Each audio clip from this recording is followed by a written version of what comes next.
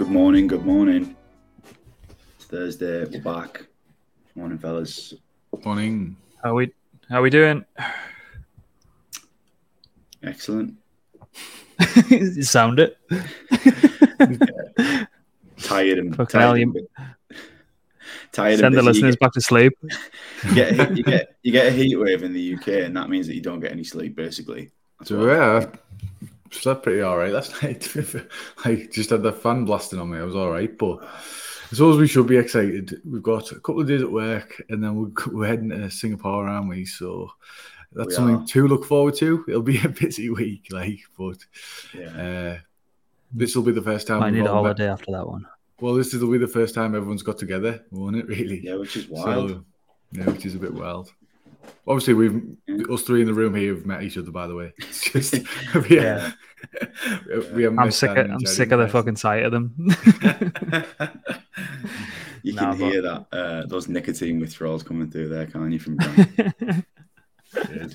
You know what Dan said to Jerry the first time me and Jerry were going to Dubai, the first time we were meeting each other, and Dan went, "What are you gonna do if he's like 5'5"?" Well, he thought I was some sort of giant. He thought I was like 6'7" or something. So he'll be sadly disappointed, mate. That is absolutely like, what are you gonna do? Like, just melt on the spot and pretend he hasn't seen you. Fold the business. Get back on your flight and go home. Fold the business. Solana he's too short. Yeah, Solana manlet. That's God. That's who I am. But anyway, so prices and flows. So we have Bitcoin down slightly at 25,749, ETH down slightly again at 1,635, and the total market cap is down slightly as well, 1.08 trillion. Binance inflows, we are down 128 million on the daily, down 430 million on the weekly, and the fear and greed index is flat 40, which is actually the lowest that we've seen since we started this podcast, which is right, I believe. Yeah, I think it's just like it's a product of what you're seeing across the board in terms of the market being that flat. Yeah, and it's pure dog shit. Pharmaceutical grade dog shit. Do you know what? Right, let's just dwell on it for a sec, because we haven't got any burning news, have we? What do you think at the minute? What's the current market outlook for anyone listening who is aware of the situation? Not to put anyone massively on the spot. Everyone's just fading absolutely everything. Like there was Bitcoin ETF, Grayscale winning, got completely faded within like 2 days. Yeah, retraced. The ETH spot filing just completely eradicated within minutes. I personally think there's some big news about to come out in the wash, which I don't know. I just think there's something big about to come out in the wash, hence why everything just completely gets faded. It's just any kind of sign of moving upwards, people are just immediately wanting to sell. So I don't know if that's a point in the market where we are. I have absolutely no idea what's going on. Anyone who says they do are like full of shit. And it's not really a market you should be actively trading. It's if you can pick up stuff when it goes like to the lows of the range or out like to the lower bounds of the range, then all good. But you definitely shouldn't be actively trading it unless it's like a very low time frame and just kind of swings in and out. Usually just fading a pump, because pumps will be faded until they aren't, and then you can start like reevaluating the kind of way that you're going to approach a market. But like the Solana Visa thing, that's fucking huge. That's actually huge. It's not a one-sided vanity market announcement that you see other networks, no names mentioned, do all the time. But this is actually, they're going to be using it to settle for their merchants, for WorldPay, and I can't remember the other one, but it's moving in the right direction. Yeah. And that just immediately gets faded. So if you're seeing that in the bull market, that'd be up again probably 100% over the past couple of days, I think. But yeah, it's just poor across the board. Poor across the board. Mike, anything to add before I look through a couple of headlines? No, yeah, like I said, you can't put your finger on anything in terms of standard market cycles, you'd just be taking a lucky guess at where you get it. Everyone obviously, everyone just speculates consistently, but even that's died down. So that's even a sign of how dead it is. Yeah. So anyway, headlines. So on Tuesday, we obviously mentioned the stake hack. So now the co-founder has actually come out, and it says stake co-founder says wallet keys are not compromised in crypto casino's $41 million hack. Yeah. Yeah, it looks like, I know he says it in the article, and you can check actually where the funds are being moved to and stuff, but they look like this is no kid sat in his basement doing this. It's like someone or some group of people that are extremely sophisticated and know what they're doing. So can't imagine you're going to see that back, but this is kind of a flex at the bottom of the article. The loss of funds is by no means a trivial amount, but this attack has no material effect in stakes operations. It's like, yeah, it's 40 million, which we have to say is a lot of money because we'll come across as dickheads if not. But like, that's fucking chump change to us, so it doesn't really matter. Yeah, which is exactly what we said on Tuesday, isn't it? Yeah, I love that, to be honest. Fair play. Yeah. But yeah. They'll probably come out in a year, won't it? It's always like after the fact, and it'll be bloody like that Lazarus Group or something like that, where they've had a bit of fun again and found a loophole somewhere. They're the most profitable people in crypto. Yeah, we also have the GMBL, which I'm just going to pull this one up.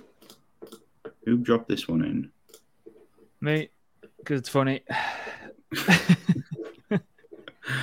There we go. So these have been hacked like 3 hours after they went live, and it's nothing to laugh about. But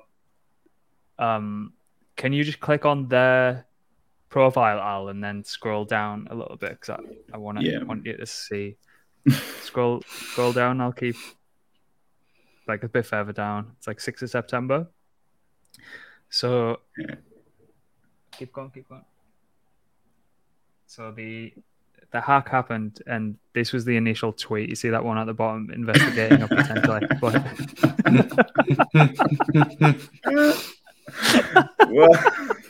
In pure panic mode. Why are the eyes lowercase? Why are they always? No time. So right. Okay. Yeah.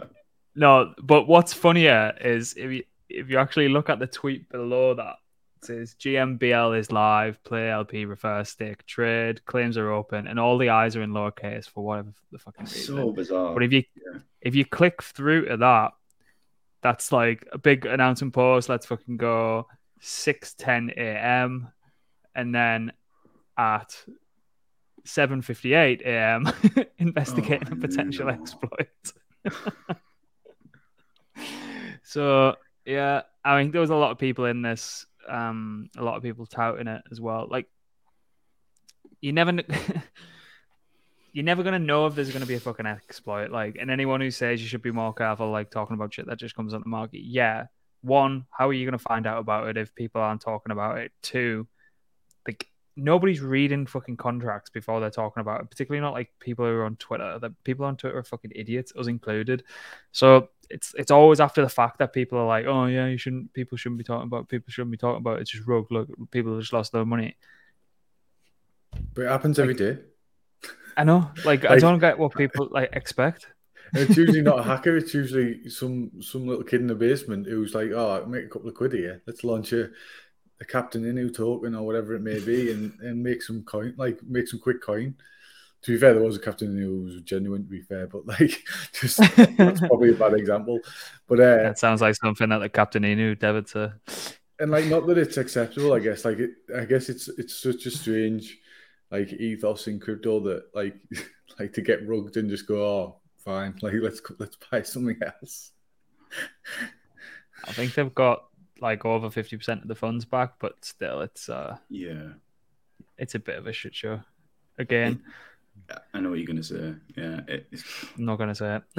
Yeah, neither am I. It's It's just wild. But I guess it's the nature of CT, isn't it? Everyone thinks they can launch something and then try and handle it when shit hits the fan as well. The two are not mutually exclusive. But whatever.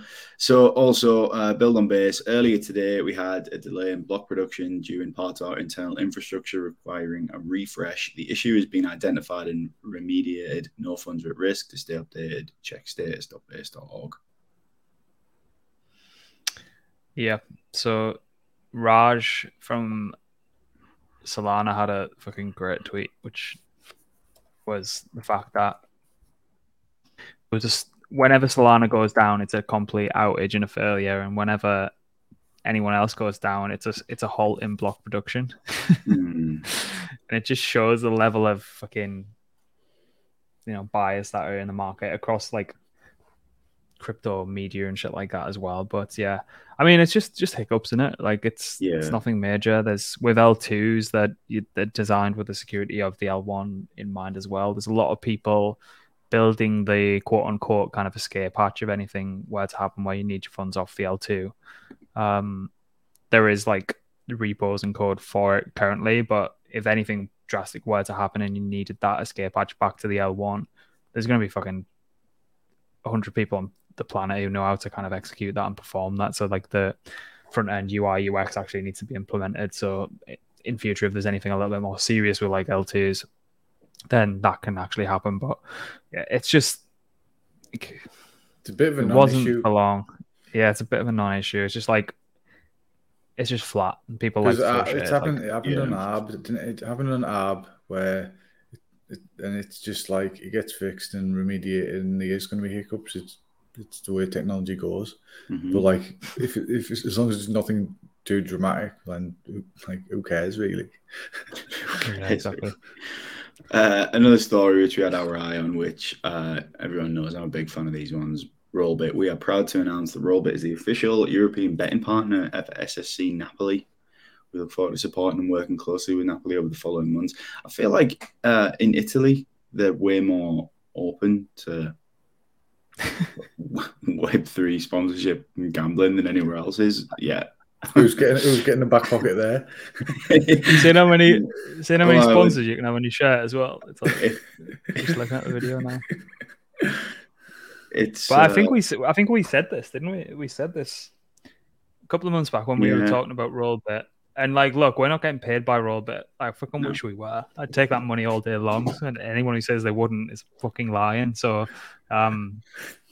we said like the next step for them would be they've tapped into like the glass ceiling and they've conquered the mind share of Twitter users and crypto users. And then it's like, how do you expand beyond that? And it's getting into obviously sports. Maybe they go after. I don't know. Maybe they go after like Bellator or ONE FC or K1 or something like that as well. Obviously, I don't think they're going to get like the UFC because I can imagine Dana has like an extra zero on everything for like these CPMs and shit. Is Stake.com already on the UFC or have they not made it there? I don't know. Yeah, I don't know. You'd assume so. I can't remember recognizing. I can't picture it there. Well, VE Chain are the official blockchain of the UFC, aren't they?